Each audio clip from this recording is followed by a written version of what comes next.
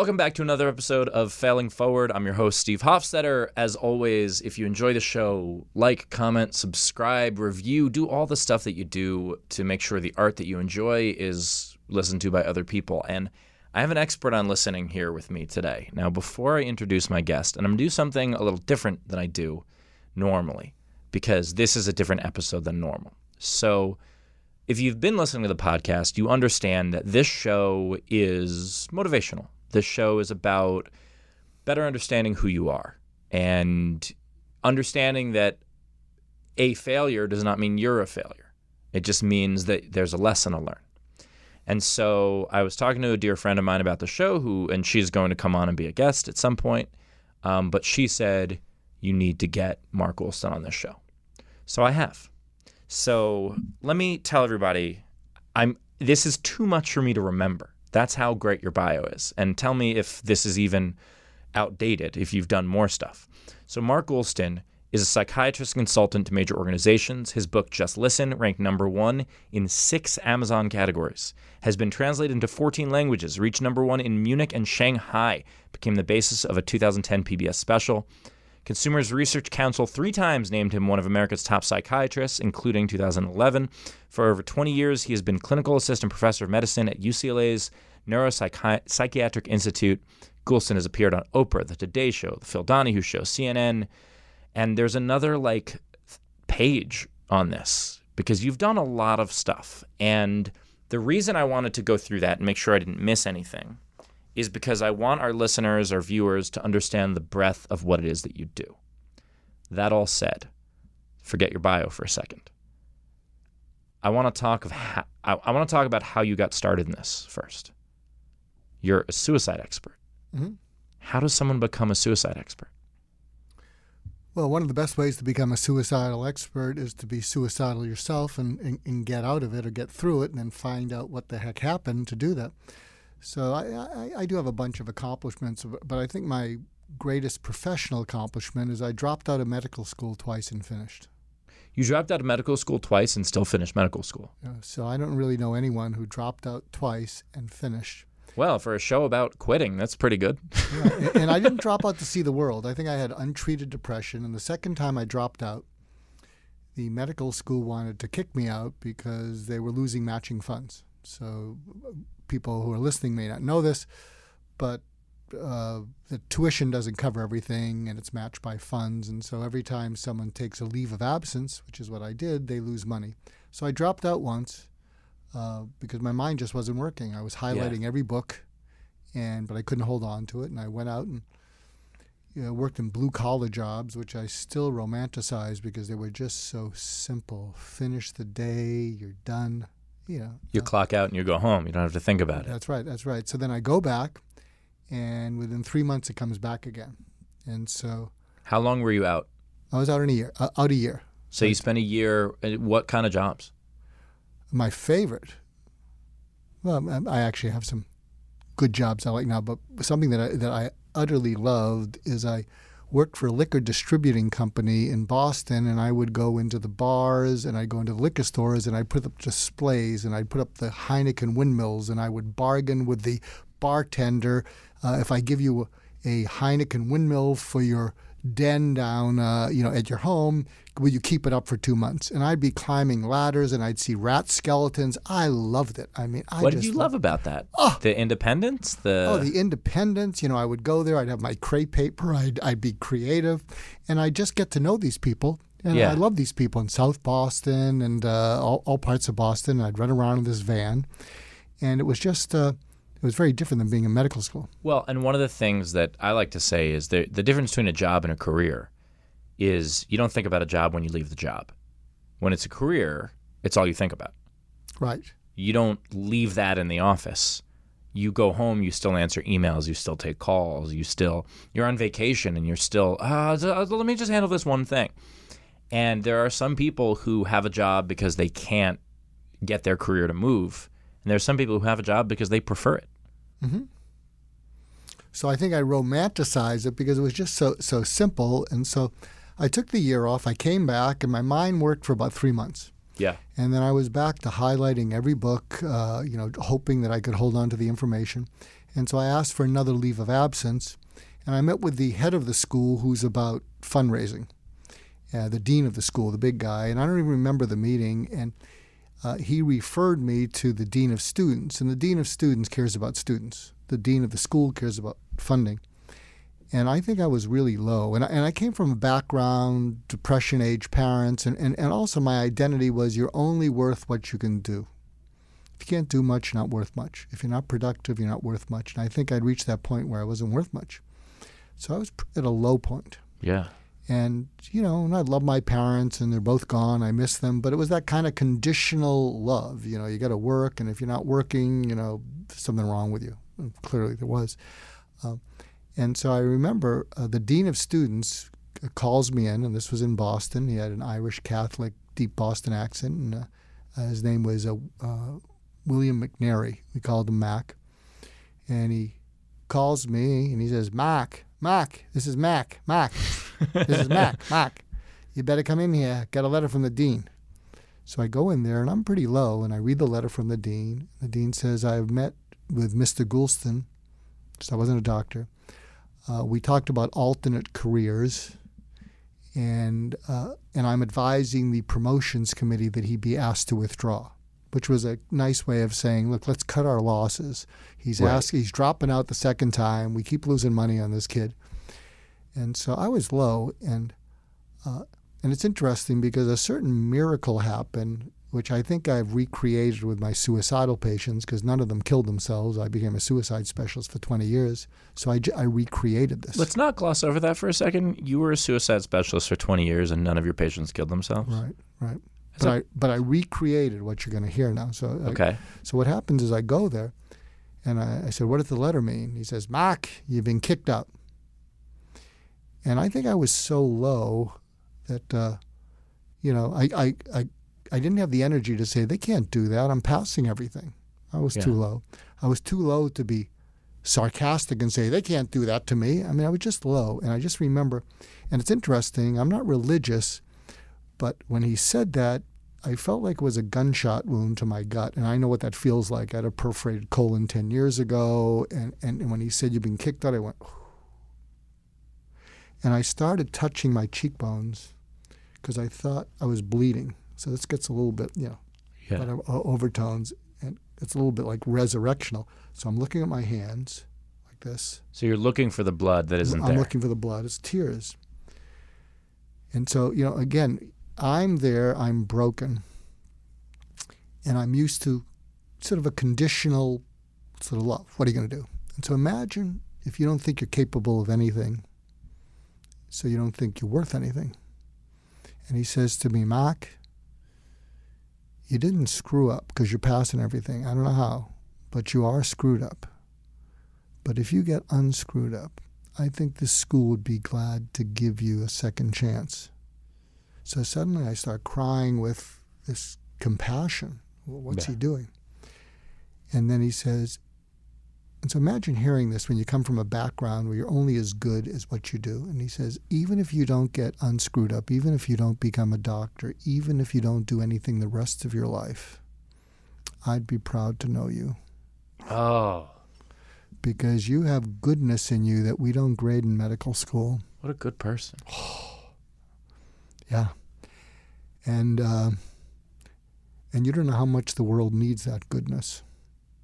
And you won't know it till you're 35, but you're going to make it till you're 35. Wow. And you deserve to be on this planet. You're going to let me help you. And if he had said, if I can help you, give me a call, I wouldn't have called him. I probably wouldn't be here today. And so there was something about someone reaching in just at the moment when you have really fallen apart. And they reach in and they reach underneath you and they say, you don't have to do anything to not only deserve to be on this planet, but someone I'd be proud of, and I'm going to go to bat for you. And so he stood up against the whole medical school saying why they should give me another chance, and they did. But that combination of seeing goodness in me, seeing value in me that I couldn't see, seeing a future that I couldn't see, and then going to bat for me at his own risk it changed everything. So I think that's what I've done with all the patients I've seen. Wow. Is that and what happened is, and I'll share an anecdote, because in my book, Just Listen, is about how do you cause people to feel felt, which is much different than feeling understood. And a lot of it revolves around one incident, and I'll call this patient Nancy. She was the most suicidal patient I'd ever seen, and I didn't think I was helping her. She'd made several suicide attempts before I saw her. She was in the hospital 5-6 times over the years before I saw her, and I didn't think I was helping her, except she showed up and she hadn't made an attempt to have been hospitalized for about 6 months. She never made eye contact. So if you're me, this is Nancy. She wasn't catatonic, but... Yeah. And so I was working one weekend at one of the state hospitals. I was moonlighting. I was covering for all the psychiatrists at Metropolitan State Hospital outside of L.A. So sometimes you don't sleep for 36 hours when you're covering. And when you don't sleep for 36 hours, if you've ever pulled an all-nighter and a half, you get a little bit wigged up. Yeah. So I'm there with Nancy, and she never made eye contact with me. And so I'm looking at her, and suddenly all the color in the room turns to black and white. So I'm looking out at the room, and it's black and white. And then suddenly I felt this cold chill. And I thought, I'm having a stroke or a seizure. And it's not rude because she's not looking at me. And I did a neurologic exam on myself. I'm a psychiatrist, so I'm tapping my elbows, going like this, I'm going like this, and going like this, and yada, yada, yada. And I love that you're also worried you're having like a stroke or a seizure, and you're still like, but I don't want to be rude to this woman. Yeah, I don't want to be rude, so she's not looking at me. So she's like this, and so I'm tapping my knees and my elbows, and then I thought, I'm not having a stroke or a seizure, I'm all here. And then I had this crazy thought, because I was sleep deprived. I am looking out at the world through her eyes. That's what she feels. What I'm looking at is what she feels.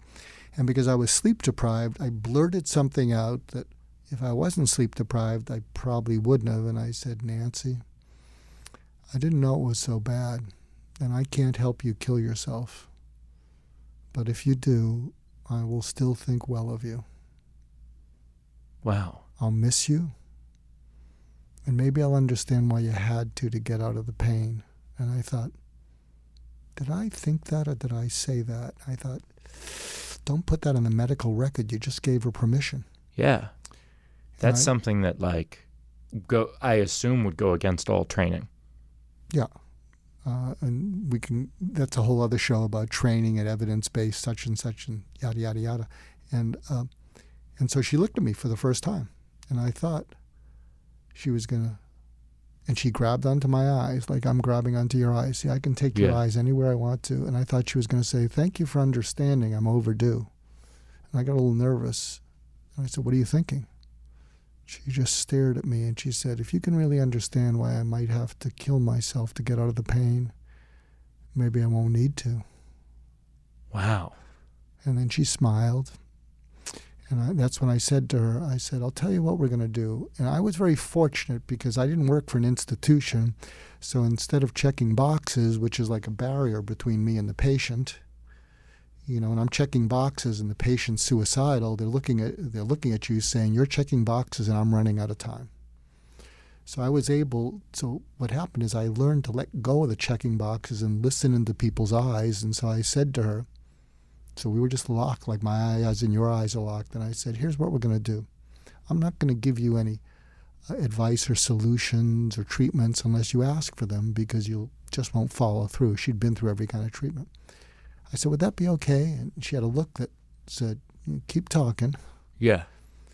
And then I looked at her, I doubled down like I'm looking at you, and I said, here's what we're going to do instead. I'm going to find you wherever you are. And I'm going to keep you company there because you've been there too long at 2 a.m. And then, and then we'll figure it out from there. Would that be okay?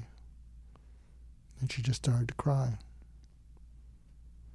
Well, I mean, I would guess that you were the first person who, instead of saying to her, you need to come where we are, you were the first person to say, I'll come to you. Absolutely. In fact, I'm part of a documentary called Stay Alive, an intimate conversation about suicide prevention. It's free on YouTube if you go to Stay Alive Video. It's also on Amazon Prime. And I interview the fellow who jumped off the Golden Gate Bridge, Kevin Hines. He survived. But I want to share this with listeners because if you have someone who's in a dark place, a teenager, and they don't want to talk about it. Here's an insight I got from a good friend of mine whose son unfortunately killed himself a year ago. And it was fascinating insight. When you say to someone, "How are you?" and they say, "Great," they're usually good. But when they say, "Fine," they're not. Yeah. This is very heavy stuff. And I want to come back to it because I also have a question for you about how I've handled this in my past. And I'm curious to know whether or not I handled it correctly. So this is Failing Forward. Come back after the break.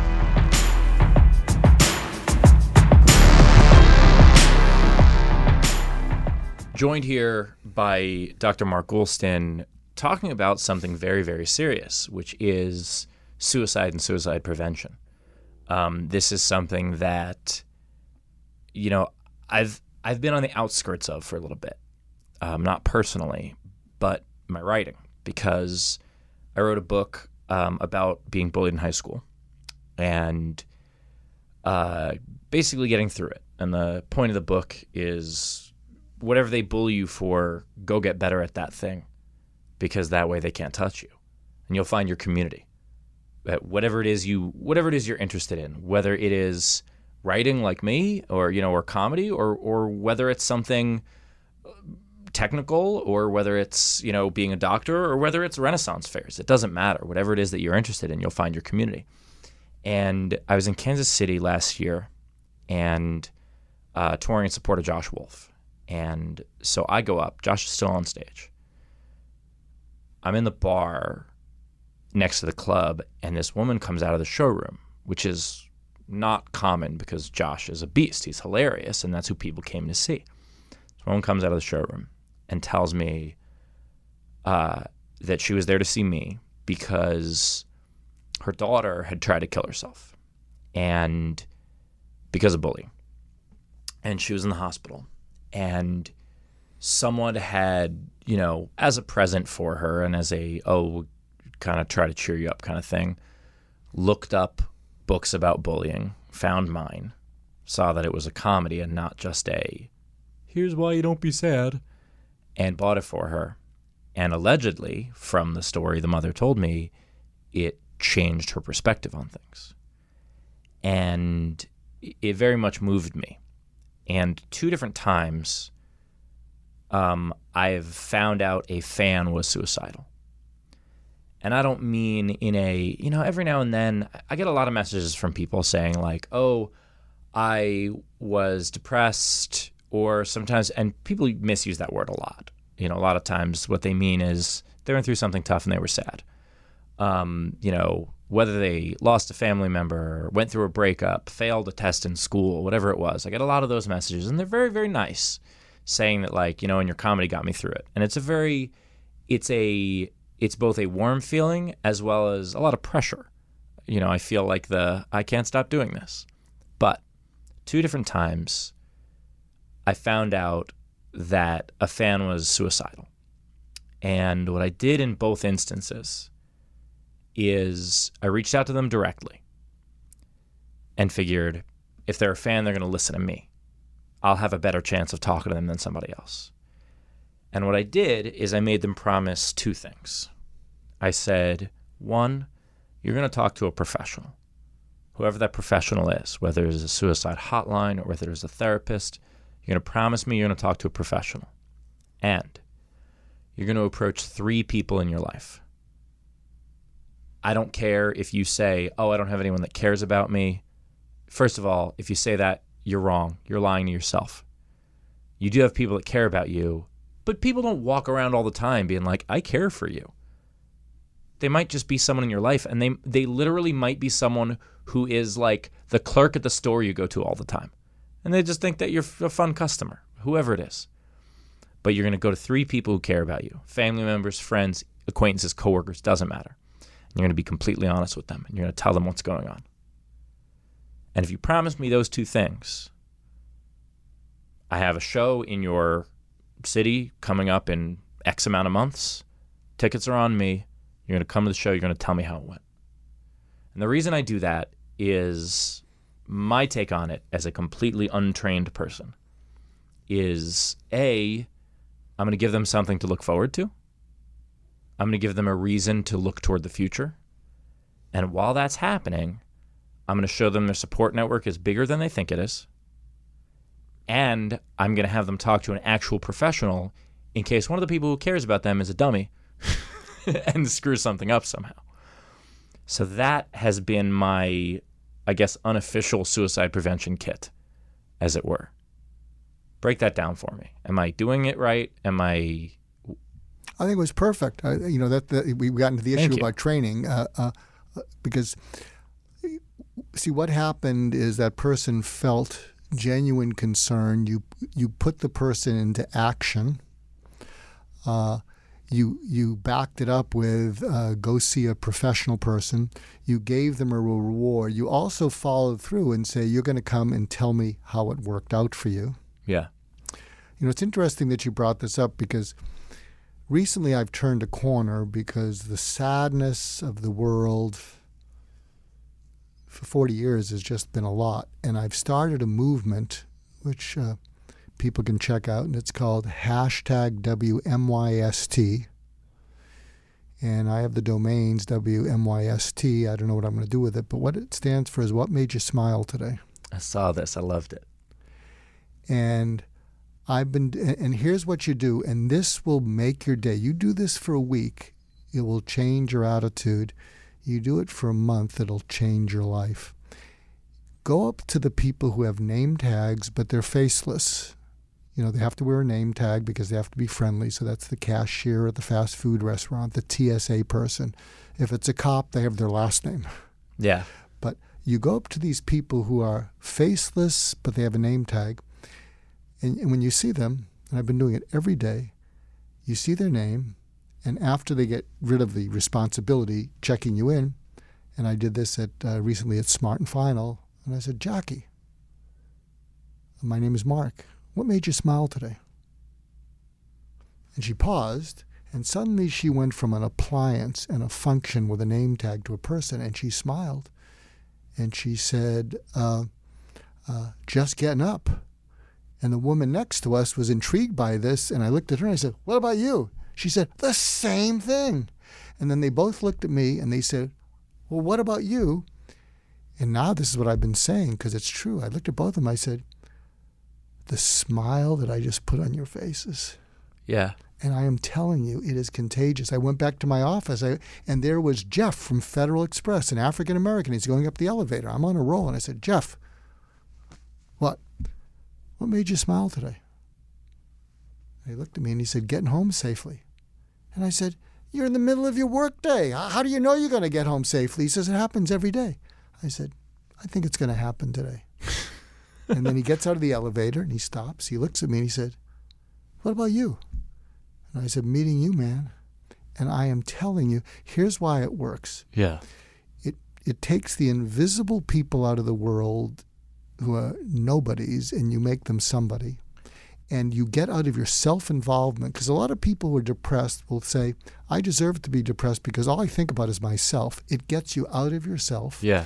And I will tell you, it's amazing how little something like that can do.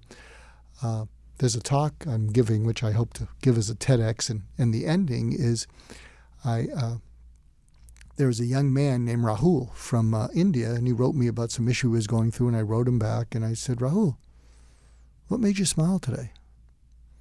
And he said, no one as famous as you has ever written my name. That's so cool. And I keep touching the email that you sent with my finger. Oh my God, that's adorable. Oh. So, and it's interesting because I also, if you go to my LinkedIn profile, it says scaling compassion, humanizing the world, one conversation at a time.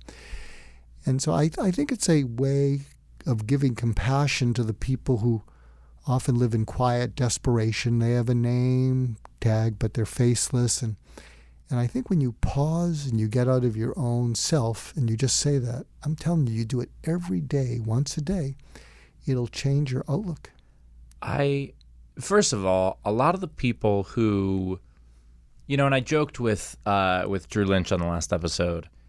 Drew's a comic and a buddy of mine, and he started as a door guy at a club. And I joked around about like, oh yeah, that must have been where I ignored you for the first time. And I kidded around with him, but part of it's true, part of it's not.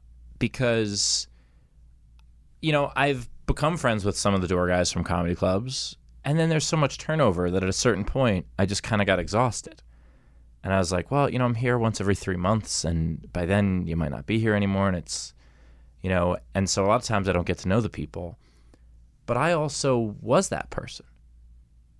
I started out as a guy who answered phones at a chicken place. I started out as someone who, I remember one job where my job was to it was to show that these oven knobs were defective, and we were to take Scotch tape and like tape against it and show the paint would come off. And just do that for 8 hours in a day. Just put tape on a knob, tape on a knob, tape on a knob. We've all had these jobs. Some of us still do.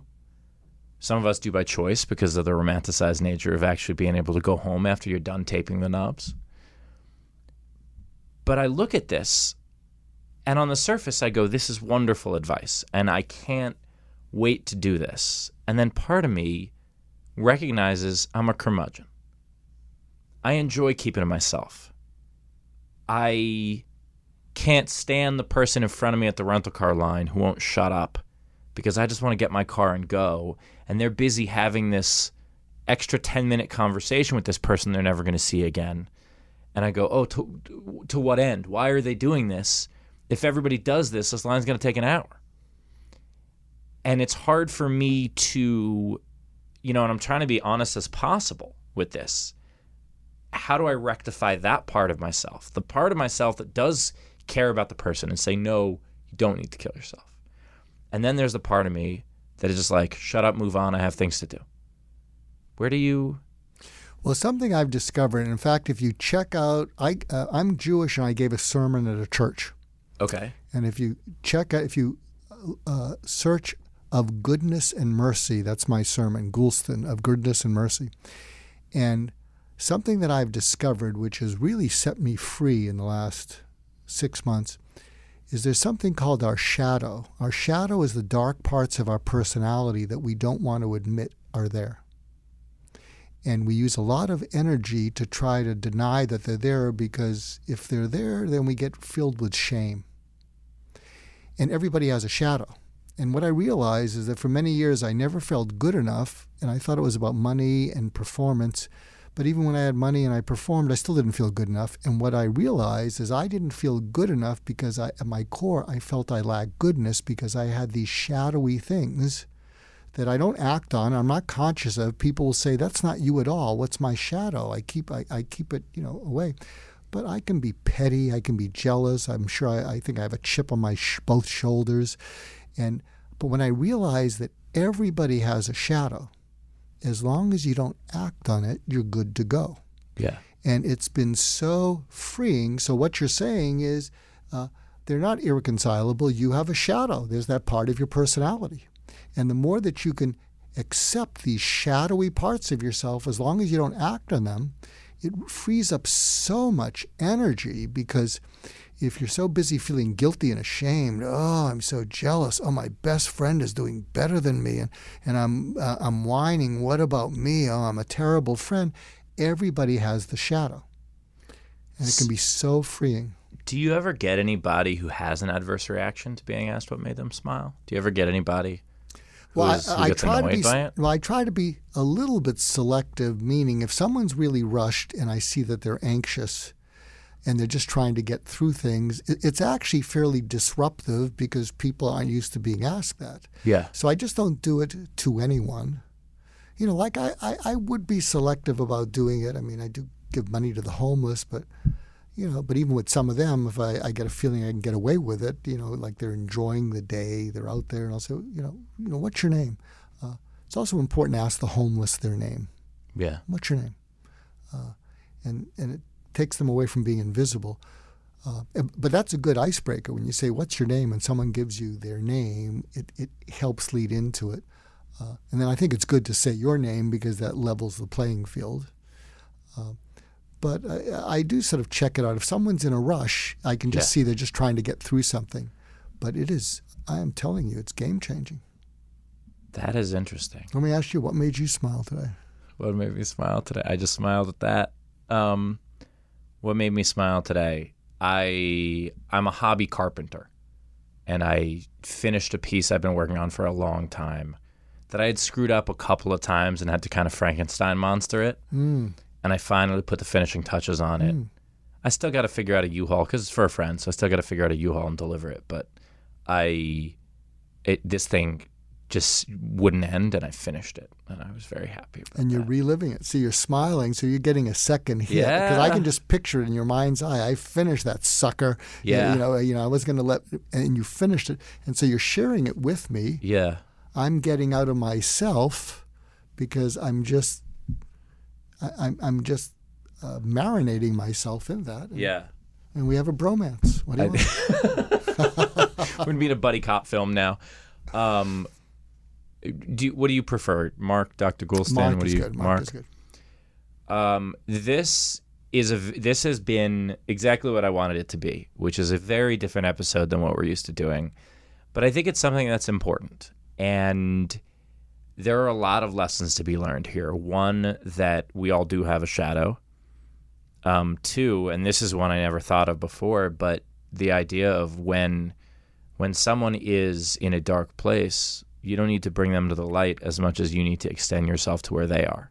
Yeah, and there's a tip that I was in the middle of. I got to give it. So if you're worried about someone, there's something that we've developed over the years, and it's called interventional empathy.